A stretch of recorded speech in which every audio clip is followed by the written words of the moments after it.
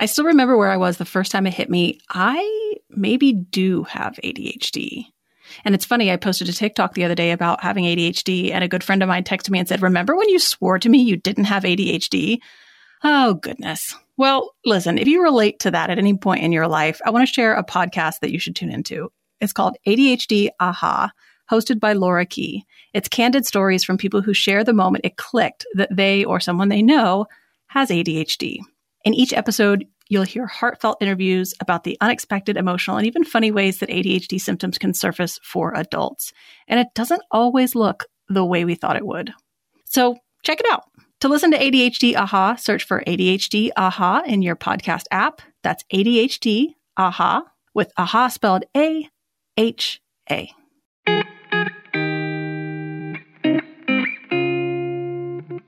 Hello, you sentient balls of stardust. Welcome to Struggle Care. I'm your host, Casey Davis, and we're going to talk today about religion. But before you log off, we're going to be going over some things about religious trauma, some issues with religion. And as always, I like to try and talk about religion in a way that is helpful both to people who consider themselves religious and to people who do not. So I'm here today with Karla, or Reverend Karla, as I think your official title is. Thank you for being here. Yeah, it's an honor. Been looking forward to this. So tell me a little bit about yourself and your background. We're going to talk about patriarchy today. We're going to talk about religion weaponizing mental health. So tell me about yourself and tell me why you are the right person to talk about this. Well, somehow I found myself on TikTok as a boomer, and, content started going crazy as I was talking about things that resonated with people when it came to this whole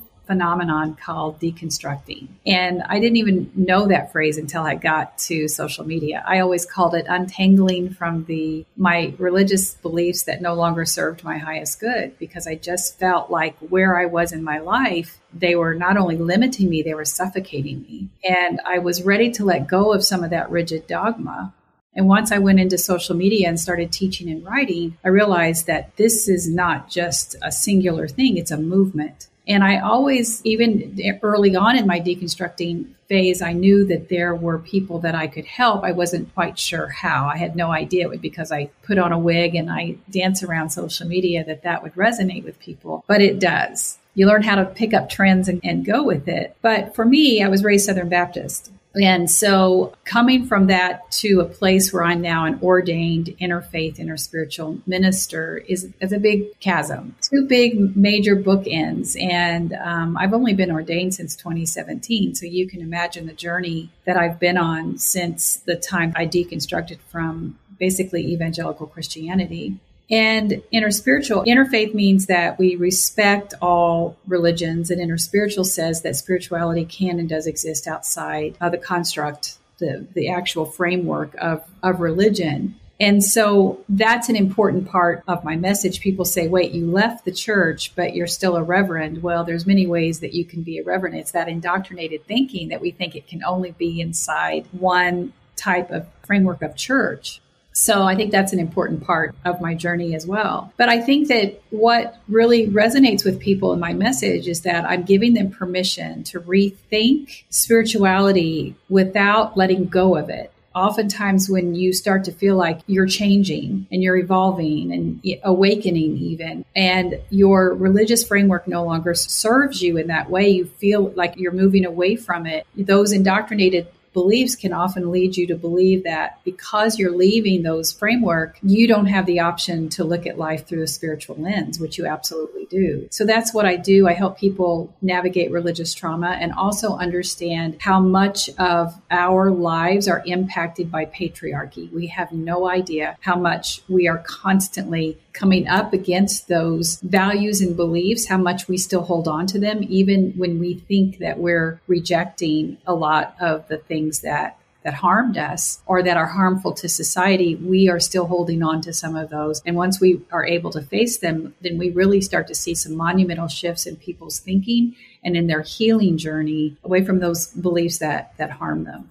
I think what's interesting is when I think about my own journey of I didn't grow up religious. I went to a Catholic school. I didn't become spiritual really until I was in rehab. And then I had a conversion to Christianity when I was 19 and was in a pretty dogmatic evangelical church for a few years before going to Southern Baptist Seminary and then deconstructing from there. And, there's sort of these obvious ways of deconstructing. Some people deconstruct all the way out of the faith, and then I'm no longer a Christian. I'm no longer religious at all. Some people will deconstruct from maybe fundamentalism, which if you're not familiar with that phrase, it's basically referring to the more strict sort of legalistic, very literal interpretations. If you know who the Duggars are, that's probably the most fundamentalist you can imagine. And then there's this idea of, okay, I have deconstructed just into a different denomination, or I've deconstructed to where I no longer think that my religion is the right religion or this, that, and the other. I feel like I've deconstructed this really interesting place. Sometimes people are surprised to hear that I consider myself a Christian, and surprised for me to say I probably would consider myself a pretty devout one. And there's this interesting conversation when people ask me about well, what do I think now? And I say, well, I can tell you about my experience with the God of my understanding. And I can tell you about my experience with the Bible. And I can tell you what I believe to be true. And then a lot of people will say, but don't you believe that all religions are right? And it's this interesting question, because my response, and I'd never really realized that this was an option, was hey, I picked the one that I think is right.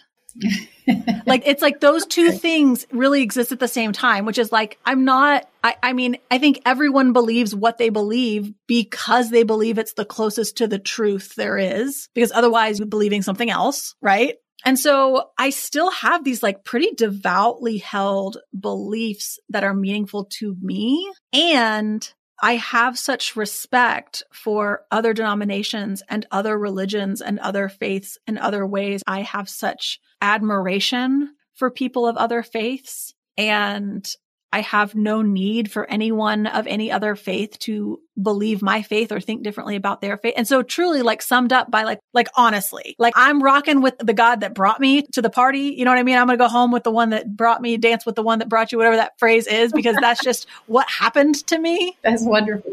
But I don't know. I could be wrong. I'm going to operate as if there's at least a chance I'm wrong. Yeah, I love that. Rocking with the God who brought me. I love that. But I also think that you brought up a really important part right at the very beginning of that, which, by the way, I love the whole journey of your faith evolved, because I forgot that you had gone to seminary. But the whole thing about holding on to your Christian identity without having to hold on to some of the tenets of the faith. And for a long time, I struggled with that. I mean, the question that I carry with me all the time, and I also talk a lot about this in my book, which is, what am I going to do about Jesus? Because when you realize that something's changing, that relationship was so fundamental to who you were and your identity and your belief system that it was a requirement that you actually had to answer certain questions a specific way in order to be considered a validated Christian. So being able to navigate it, and I also want to pause for a minute to recognize something else that you said which is so important for people when they're deconstructing, because there are people who just deconstruct from certain elements of the faith, but then find community and inspiration and connection still inside church. I don't proselytize for people to leave church. I don't do that. I am unchurched. I never thought that when I started this deconstructing journey, I did not know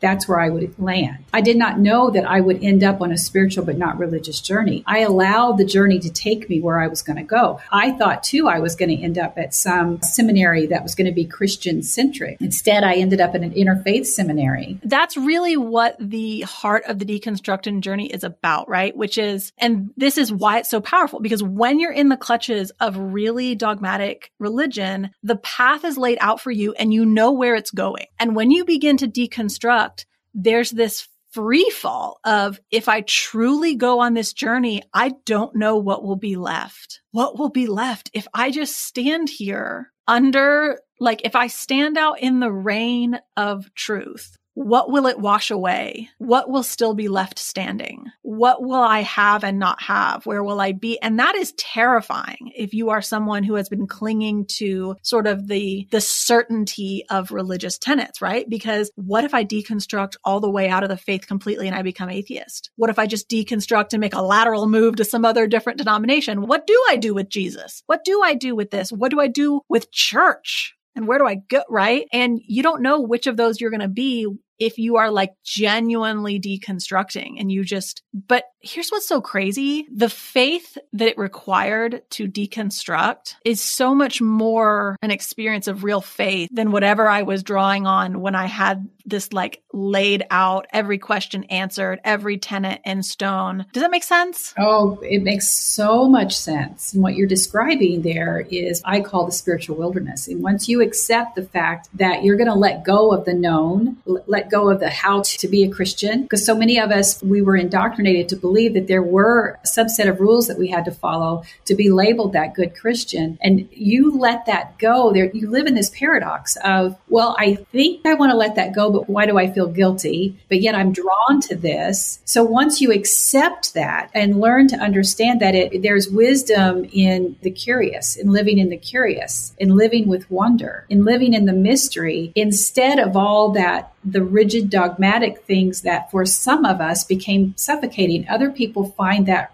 enriching and fulfilling. But for those of us who are on a different type of deconstructing journey, it takes us into these deep places where those rules don't come with us. It doesn't mean that we might not return to some elements of it. And I, like you, hold on to my Christian identity because of how it served me for so many years. And because what it instilled in me was this desire to continually seek divine wisdom. Did I let go of the masculinized, this anthropomorphic, patriarchal God? Yes, I did. But I still have this desire to seek wisdom and seek connection and understand of this divine mystery, because where we are in our human evolving, we still just know just a tiny percentage. If we look at how our understanding has evolved over time, when you look at worship hundreds of years ago or thousands of years ago and where we are now, it continues to change. And thank God that it does. We're no longer throwing people into volcanoes in hopes of appeasing the volcano gods. We don't do those things anymore. And so we are constantly moving towards this mystery. And so I do hold on to that Christian, but I call myself an unchurched, non-conforming Christian. And the non-conforming it gets me in a lot of trouble sometimes when I explain to that it means that I will not adhere to the rigid dogma that suffocated my right as a person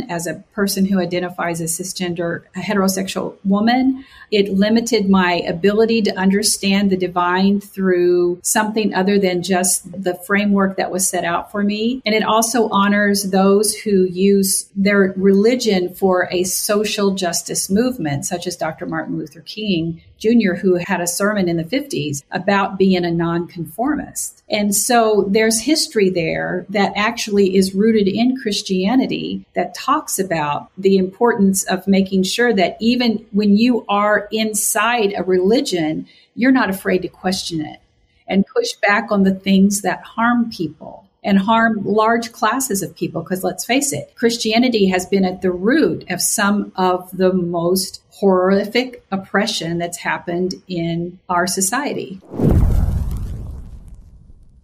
I've never met a free trial that I didn't like. The problem is that I often forget to get out of them before they start charging me. But I don't have that problem since I started using Rocket Money. Rocket Money is a personal finance app that finds and cancels your unwanted subscriptions, monitors your spending, and helps lower your bills so that you can grow your savings. I love how the dashboard shows me this month's spending compared to last month, and I can clearly see my spending habits. Plus, they'll help me create a custom budget and keep my spending on track. Rocket Money will even try to negotiate lower bills for you, up to 20%. All you have to do is submit a picture of your bill, and Rocket Money takes care of the rest. They'll even deal with customer service for you. Rocket Money has over 5 million users and has saved a total of $500 million in canceled subscriptions, saving members up to $740 a year when using all of the app's features. So stop wasting money on things you don't use. Cancel your unwanted subscriptions by going to rocketmoney.com/struggle. That's rocketmoney.com/struggle, rocketmoney.com/struggle. When Breath Becomes Air by Paul Kalanithi is the exquisitely observed memoir of an idealistic young neurosurgeon attempting to answer the question, what makes a life worth living, as he deals with his own terminal cancer diagnosis. It's a stunning reminder to live while we're alive, a must-read for anyone in medicine from a doctor turned patient. For healthcare workers, expand your view on patient care and the fragile beauty of our mortal lives through Kalanithi's unforgettable words. Some of the questions Kalanithi wrestles with in this book include what makes a life worth living in the face of death? What do you do when the future flattens out into a perpetual present? When the future no longer is a ladder towards your goals in life? What does it mean when you have a child to nurture a new life as another fades away? When Breath Becomes Air is a #1 New York Times bestseller, Pulitzer Prize finalist, and was named one of the best books of the year by the New York Times Book Review, People, NPR, The Washington Post, Slate, and more. When Breath Becomes Air is available wherever books are sold. Learn more at prh.com/breath. Hey, if you enjoyed my episode on IEPs and you want to listen to more podcast episodes about IEPs, I want to tell you about another podcast you should check out. It's called Understood Explains. This season, the show is hosted by teacher and special education expert Juliana Urtube, and it's all about how to navigate individual education plans, also known as IEPs. You might have heard me talk about IEPs on my episode, and this latest season of Understood Explains covers topics like how to tell if your child needs an IEP, and it busts common myths about special education. I checked out these episodes, and I think that they are a great place for you to go after listening to mine. They go into a little more detail and answer a little more in depth about what an IEP is and whether your child needs one. So listen to Understood Explains by searching for Understood Explains in your podcast app. That's Understood Explains.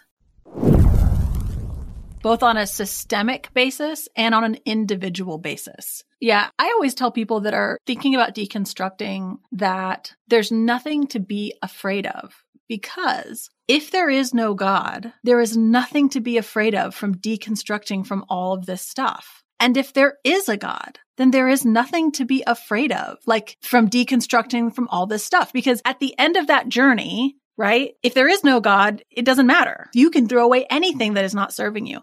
And if there is a God, like really and truly is one, do you not think he will hold you? Do you not think you can walk through the valley of the shadow of death and he will be there? Do you think you could make enough theological mistakes that if there was a God, he'd be like, I was going to have you. I was going to hold you. I was going to look out for you. But man, you decided instead of believing in 1B of this theological statement, you decided to go with 1C. And I can't do that. Like, that just seems so silly if there might be a God of the universe. And if you think, you said that you went to a Catholic school, but you went on to study in a more framework that was more evangelical. But it sounds like that a lot of that dogmatic thinking, it was, well, I don't want to imply that somehow that was easier for you than someone who was raised and gobbled that down, spoon-fed from their pulpit their entire life. But I admire how you were able to look at that and say, this makes no sense to me. It took me years. I mean, and a lot of times I think it is generational because I am a boomer. I was raised in the 60s and the 70s where very much that structure where children were seen and not heard. I have family members who were part of my caregivers who were taken out of the educational system to care for family, to work the farm, very much in one generation away from houses with no plumbing, with no electricity. I took baths in tubs, the tubs with the well water. So, we're literally one generation away from the people who very much set inside that patriarchal system that said, you do not question authority. You do not question anyone in authority, even when they are blatantly wrong, even when you know that. And then and I don't mean to be triggering to your listeners, but when you compound that with any type of abuse, which was part of my history and so many people's stories, that is a hard thing to heal from and deconstruct from. Because not only are you not feeling safe with the people around you, you don't have any kind of resources whatsoever to question their actions or the way they run the household, the way they run the schools, the way they run the government, whatever that is. So that patriarchal structure, which we're starting to see crumble now with Gen Z and the millennials who question everything to the point where you're like, yeah, why do we do it that way? Why are things set up this way? You're starting to see that the system cannot support the generations who are saying, I do not want to live under a system where I don't have the right to question someone's actions just because of tradition or because of a system that just protects one group of people, which is primarily in our patriarchal structures is the man. And that's the part that needs to be deconstructed. Like, I will say that a lot of times what happens is that people will deconstruct from the theology, but they won't deconstruct from patriarchy. They won't deconstruct from the hierarchies. They won't deconstruct from these things. And they'll go to other movements and just set up the same oppressive system of whether it's evangelicalism or fundamental, like within that movement. So like I see this a lot with the New Age spirituality movement. And I think that whatever spirituality is bringing meaning to your life is valid. But for example, think about Teal Swan, which if you don't know, if you're listening, she's basically a cult leader in the New Age movement. And she's done some real damage and real trauma. If you watch the documentary about Twin Flames, which is another cult, one of the things that you see is that people will co-opt sort of New Age spiritual terms to draw you in because maybe you've deconstructed from a fundamentalist religion, but you still want meaning, you still want community, you still want, spirituality, and you'll get drawn in by those terms. And then all of a sudden you find yourself under the thumb of someone who's just set up the same type of oppressive hierarchy and patriarchy, where if you question that person, your faith is what's questioned. Your health is what's questioned, whether it's your mental health or your spirituality or your whatever, right? Like, well, you're just not in tune with the spirit of the universe if you can't just take feedback. And it's like, I don't know, I think maybe you're abusing me right now. Exactly. I'm glad you brought up Twin Flames as well. I was highly triggered watching that. But you brought something up that really is a sensitive and sometimes conflicting situation for me because I could easily be the people's guru. I could see how easily people would start to look at me as the next person that they're going to follow. Because when people deconstruct, what you said is just like, I just want to capture it all and let people hear that, because they're not just deconstructing, they're looking for the next leader. And part of that comes out of an inherent nature that you just want to emotionally check out of your life. Let somebody else take care of all the details of running government, running everything else, and just tell me I'm going to be okay. Yeah, I'd like that. Yeah. Tell me what to believe. Tell me what the afterlife is. Tell me where I'm going and tell me the steps to get there. And I'm so careful about doing that. Do I finally do it in the book? Yes, I finally do it, but I am so careful about making sure that people aren't looking at me as the only place that they're getting answers about their deconstructing journey. If I could have a spiritual care session with all my followers, the one thing I would tell them, because this happens 95% of the time. So if you and I are...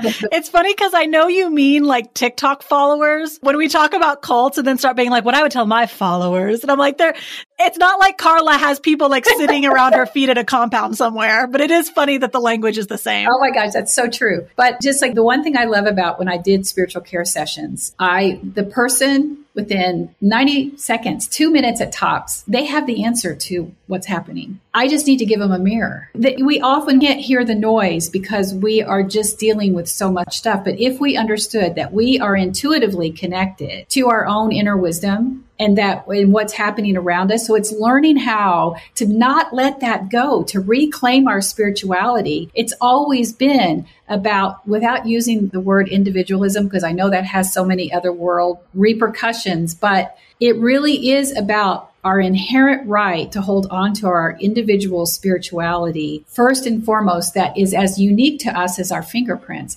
Once we figure that out, then we should be looking for community. I mean, it's autonomy, right? Like it's that right to spiritual autonomy, which is not exclusive of the importance of spiritual community and accountability and interconnectedness. But I think that exactly, you've really hit the nail on the head, because having been in a couple of high control groups, which is like the scientific name for cults, that's what it is. It's somebody really violating your spiritual autonomy and telling you through fear and intimidation and shame and social pressure what to believe and what to do, and scaring you into certain types of behavior. And that's what deconstructing is, isn't it? It's the rediscovering of your spiritual autonomy. You may or may not leave the faith community that you're in or change it or look at it differently. But whether that moves on the chessboard or not, there's this spiritual autonomy that we learn to trust, because that is what the high control groups really prey on, whether you're in a religious high control group or a 12-step high control group or a new age spiritual high control group or a mental health high control group. It thrives on that idea that you don't know you better than I know you. Watching Twin Flames was very triggering for me, and it angered me because of that, the buzzwords that they were using and how they remind me of the words I'm using. But I can see why all of a sudden I'm in this weird place where I'm not religious, but I also don't want to be identified with anybody who's using the same manipulative tactics and using these new buzzwords around it to try to get people to be obligated to and bound by this cult, like it is a cult. That's what they are following. So, I'm always looking at how I can use that language without sounding like them or them. And it is a really weird place. It's a really weird place to be. And the Twin Flames documentary, I just realized people probably don't always know what we're talking about. It's on, I think, Netflix. I think there's another one on Amazon Prime, but it's basically this charlatan couple that basically talks about how you have one soulmate in the world and it's your twin flame. And if you follow their program and give them money, they guarantee that you'll find that person. And then they just start assigning people to each other and saying that's your twin flame and telling them they can't leave the relationship no matter what. And it's bananas. Y'all got to go check it out. But it is definitely high control group, definitely cult, and definitely what we're talking about where there's this patriarchal setup. For sure. The leaders of those are still, it is a husband and wife. And even, I think sometimes people are confused about patriarchy in that way because you would see it through,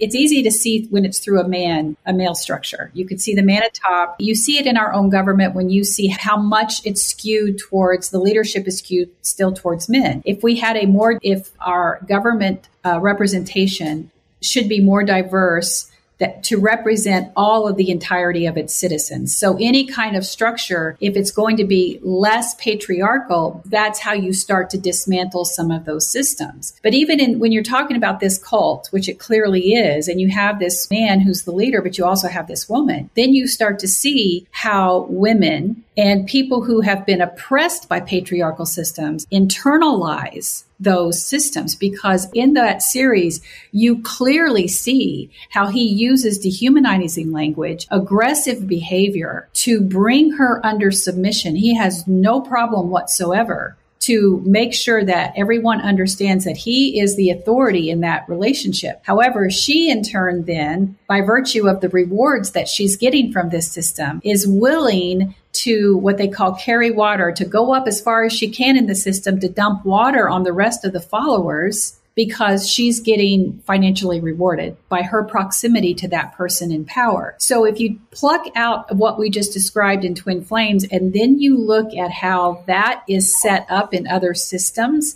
you start to see why inside high control religious systems, whether that's in a fundamentalist Christian church, where they basically say, if you don't look like, love like, believe like we do, you're not invited. They don't want you in the pews. It's a very different look than some of the others. You see women who support that, even though they're never viewed as having the same value as men. Men are God-ordained leaders. That's the language that's used. But yet you have women who support that.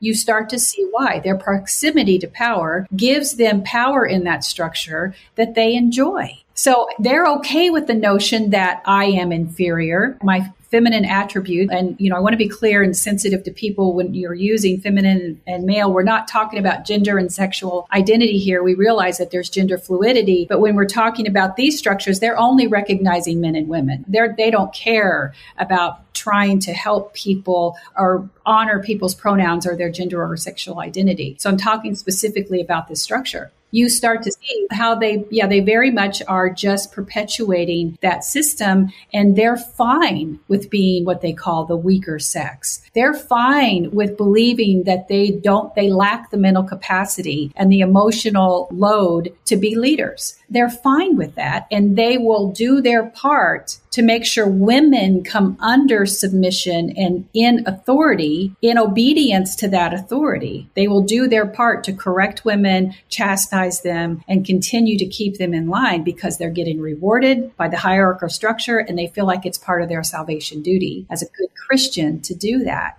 So you start to think about, oh, okay, that makes sense to me, but also then how is it impacting me? Where have I internalized that? Where do I believe that about myself? Where do I believe, like, how long have I been told I'm too emotional? Last month, a man came into doing a video about, I don't remember something, and he came in to tell me that he would like to have a conversation with me, but I was too emotional and I was too angry. And I'm talking like I am now. I can talk with confidence. I can talk with passion. But what he doesn't like is the fact that he's not going to talk over me and I will finish my sentences. And there's an energy that you give off when you are comfortable with who you are and you can stand in that truth. Well, he immediately was trying to bring on a patriarchal narrative over me to say, I will talk with you, but I'm going to control how you're going to behave in that. Well, that didn't go over well, as you can imagine. A few weeks ago, my husband's beloved grandfather died, and it's been a really sad time for our whole family. But one of the moments of light in this whole process was shortly after he passed away. I got an email from my mother-in-law, and she had sent all of us a link to his Storyworth book. I don't know if you're familiar with Storyworth, but I have a new appreciation for them now that we have a Storyworth book on my husband's grandfather. Here's how it works. Each week, Storyworth emails your loved one a thought-provoking question that you get to help pick. Storyworth makes the writing process a breeze. All your loved one needs to do is respond to that email with a story, long or short, it doesn't matter. And then you get emailed a copy of their response as they're submitted in the course of a year. You'll get to enjoy the retelling of their stories that you already know or be surprised by stories you've never heard before. And after that year of fun, Storyworth compiles your loved one's stories and photos into a beautiful keepsake hardcover book that you'll be able to share and revisit for generations to come. You can even keep a copy of the book for yourself. I am so grateful to my mother-in-law for doing this with her dad. We love it. Families love Storyworth. That's why it has more than 25,000 five-star reviews on Trustpilot with millions of stories preserved since they were founded over 10 years ago. So Mother's Day is coming up, and I want to give all the moms in your life a unique, heartfelt gift that you will cherish for years. Right now, save 10% on your first purchase when you go to storyworth.com/struggle. That's storyworth.com/struggle to save $10 on your first purchase, whether it's Mother's Day, Father's Day, or just because you know that sometimes time is short and you want to capture those memories. Remember in 2018 when Border Patrol separated thousands of refugee kids from their parents, deported those parents back to their home countries while keeping the kids in the United States? Well, believe it or not, 6 years later, there are hundreds of families who have still not been reunited. Although we as a community may feel hopeless at times, I recently learned about an organization called El Otro Lado, which works to reunify families. They provide holistic legal and humanitarian support to refugees, deportees, and other migrants in the U.S. and Tijuana through a multidisciplinary, client-centered, harm reduction-based practice. Since 2018, they've reunified over 100 refugee families ripped apart by Trump's zero-tolerance policy. Once reunited, El Otro Lado helps each family find legal representation, housing, and the counseling that they need in order to heal and get on their feet. You can find the link to donate to El Otro Lado in the description of this episode or go to gum.fm/charity and donate today. You can also consider volunteering with the organization, which offers opportunities that are both in-person and virtual. The best way to get involved is by filling out an application on their website, alotrolado.org/volunteer. That's ALOTROLADO.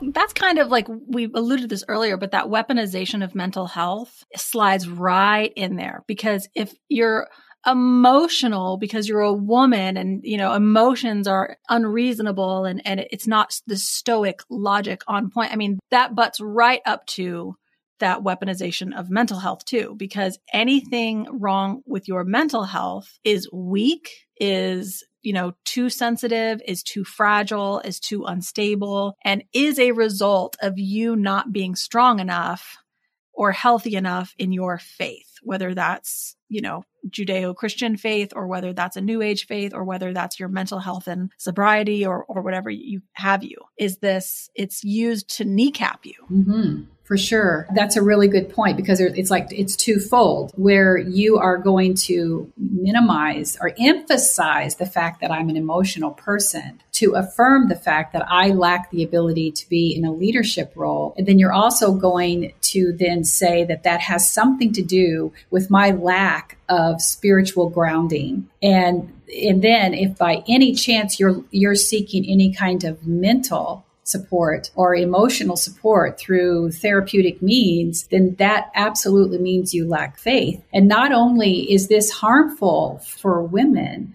this is so harmful for men who don't realize how much of the problems that they deal with when it comes to their own inability to deal with their own emotions that often lead to quite a bit of abuse, is that they're denying the fact that they need mental therapy, that they probably could do with medication to help stabilize some of what's happening with them, but they cannot allow themselves to even go down that road for the risk, or they risk their leadership being seen as a person in authority. So in their world, it's more important to become more aggressive and to be seen as a possible abuser, because in that system, as sad as this is, they're protected. They are protected. The statistics are there. Look at the report that the Southern Baptist Convention just released this past summer of the hundreds and hundreds of pastors and church leaders who they have been protecting over the years, who have legitimately abused members of their staff and members of the congregation. And the Southern Baptist Convention left them in leadership. So this goes far beyond just any denominational problem, where we often hear it, focused on some of what's happened in the Catholic Church. This goes into non-denominational and Protestant churches, worldwide, I'm sure. And you're going to find it. So I talked about it before this podcast, but for several years, probably like 5 years, I belonged to a high control group that was a 12-step group. And it was all run by one man at the top. He sponsored, I think, 5 people. Those 5 people sponsored 25 people. Those 25 people sponsored 45 people. That was who was in the group. And it was very dogmatic, and it was very controlling, and it had all of the hallmarks of a high control group. And it ran my life for 5 years. And shortly after I left, one of the things that came out was that several of the women that the top man was sponsoring, one of them was being sexually abused by him. And that is one of the things that comes out a lot in some 12-step groups. And sometimes people will look at that and be like, see, no one should go to a 12-step group. I don't believe that. I believe that 12-step groups are on the whole very helpful for people. But the reason why I like to zoom out for a second is no, anytime you're going to find high control groups, patriarchal structures, and things like this, I believe you will always find sexual crime, sexual ethics broken. I don't know why they are so part and parcel, but if you look at the Catholic Church, you see it. If you look at the Southern Baptist Church, you see it. If you look at the high control group, 12-step group that I belonged to, you saw it. And one of the things that I found really interesting about, you look at a lot of cults and you see it. Like eventually the head guy is screwing everyone and controlling the reproductive health of all the members. One of the things I thought was interesting with the Twin Flames documentary is it starts out as, oh, you're going to take our course and you'll definitely find your soulmate. And then people didn't find their soulmate. So then all of a sudden they were like, well, actually, we're going to assign you soulmate. And they started assigning people in the group. Even they would assign men and women together, even women and women together who weren't gay. And they'd be like, no, but it's because you're actually a man, not transition, because men and women must be men and women. And then it moved to this other iteration of, and now we're all going to have babies, and these are going to be the golden children, and they will be special children. And he's like, okay, well, now they have a problem because they just matched up a bunch of women together. So then they start talking about, well, we just need to get sperm donors. And so they start hooking up sperm donors. And then the guy who's running the cult comes out and is like, no, we will make the decision about who can be the sperm donors for these golden children. And the documentary kind of ends at that. And I look over at my friend, she and I were both in a high control group, and we're like, what do you want to bet? At some point, this guy comes out and says that he's the only one that can be the sperm donor for all of these golden children. He's the only one that can have sex with all these women in his cult. And that's what I'm saying. They always dance together, right? And the sexual exploitation almost always shows up when patriarchy is in full force, whether it's government, religion, new age spirituality, 12-step groups. Like, it's not a problem necessarily with church or government or new age spirituality or recovery. It's a problem with patriarchy and with high control and with power. Very true. And also that Twin Flames documentary reminded me of the story of Keith Raniere. And I cannot remember the name of that documentary. I'm really bad about remembering details. There's also a follower. I don't know if you have a place where you cite sources on your podcast. Their name is escaping me, but I follow them. And each week they do a summary of the cases that have come out of abuse nationwide, hundreds of cases. And by far, the leading source is from religion. In the entire year, now I could be wrong, but it's not going to be too far off. In the entire year of 23, of all the thousands of cases that they have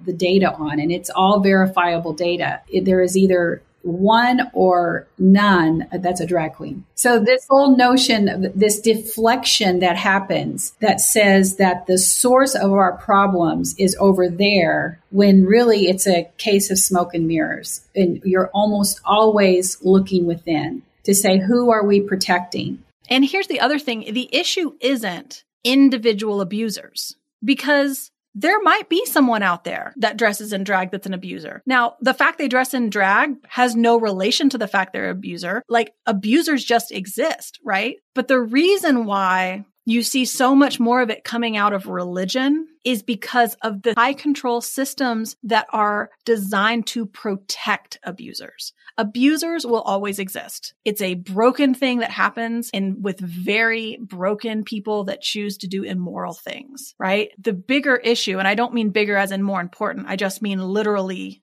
more widespread, bigger, is the systems that keep those abusers safe, that perpetuate abusers, that silence victims, that make victims feel as though it's their fault. That's why you see so much more coming out of religion, is because when they're constructed like hierarchical high control groups, it's protecting people and it's silencing people. And that's my soapbox on that. Oh, for sure. And I think because we were talking about one of the things you said at the beginning, and we've touched on it a little bit, is the whole correlation between mental health and religious trauma. One of the things that is very disturbing, but why it's so important to recognize that there are traumatic events that happen inside organized religion. And it doesn't necessarily have to be a high control religion for this to happen. Any place where there is a rigid patriarchal structure, which you can also find in progressive churches. Now, this isn't me saying I'm completely anti-church. I will offer spiritual counseling to people that the goal is to help them to navigate back to church. The point is that we have to understand the structure in which it's built so that you're going back into something that's healthy and that where these systems of control don't exist. But when you find these rigid structures and where people have experienced some kind of religious trauma, the chances of them being re-victimized, or if they have been a victim of abuse somewhere in their past, the chances are highly likely that they will be re-victimized inside one of these structures, because the perpetrators or the abusers, they know how to do it. And they know how to target their victims. So whether that is something that is more or less on the passive side that has nothing to do with physical abuse. So let's say the mental abuse and the emotional abuse of women inside a structure that says that you are less than, that because of who you are, you're not allowed to be seen, to be valued as a total person, or you have no agency over your body or the decisions that you make. Those are somehow taken away from you. Or it is something more horrific and tragic, like the actual physical abuse of a child or a young adult or someone else. These things are very, very real. So allowing people to understand that this patriarchy, also this patriarchal thinking, also can make you more susceptible to abuse, but also the fact that you don't believe that you deserve relief, that you somehow have been a victim of it because of something that you've done wrong. And so you can leave those systems thinking that, just like you said, you're not just deconstructing from your religious beliefs, but deconstructing from patriarchy, if we don't understand how patriarchy has silenced our voices, we often end up right back in those troubling situations where not just that we're in a high control group where we have the chance or risk of being abused again. So, there's a lot to unpack here. These conversations with me tend to get really heavy really quickly, and I'm trying to laugh to kind of elevate that. But I think it is important, especially for people who are dealing with any kind of issue that they're trying to live. People want to reclaim their lives in some way, shape, or form. And spirituality, in my mind, spirituality is more of a reflection and an integration of the human condition. This hyper focus on salvation that turns us away from the pain of the world, including our own pain. So that in and of itself can be problematic. If we start to understand that spirituality is more about how we show up in the world, how we show up in our lives, how we can help elevate the human condition, leave this world a better place because we were in it, then literally can find heaven on earth, which if you deconstruct Jesus's teachings from some of those things that were related to how people want to manipulate them to confirm their faith, it sounds more about what Jesus was talking about. How do we have heaven on earth? Well, we do that by dismantling the systems of oppression that enraged him. Don't forget, he's the one who physically went in there and flipped the money exchange tables because of corrupt systems. We have the roadmap that said spiritual autonomy is ours, and we should reclaim our spirituality so that we can live the life that that feels right for us, move towards the people then who believe like we do, and not to overpower others, but to live in harmony. Live in harmony with the way other people are finding spirituality, the way other people are finding their spiritual truths. I'm just realizing that we have not actually said the name of your book yet. So will you tell people what the name of your book is and where they can find it? Well, it's interesting because I don't know. I'm in my second edit, so I'm hot in it. That's the reason why I didn't even plan on, honestly, I did not plan on mentioning it, but I'm hours away from having to hit my deadline for submitting the second round of edits. Okay. Well, then where can they find you on social media? They can follow you and wait for the book to come out. Absolutely. RevKarla.com, Karla with a K. And I'm Rev Karla on TikTok and Instagram and Facebook. So yeah, you can find me. And I do have a podcast, Spirituality Matters with Rev Karla, that I dabble in every once in a while. Well, thank you so much for your time. And this has been such a great conversation. This has been wonderful. Thank you. It's been an honor.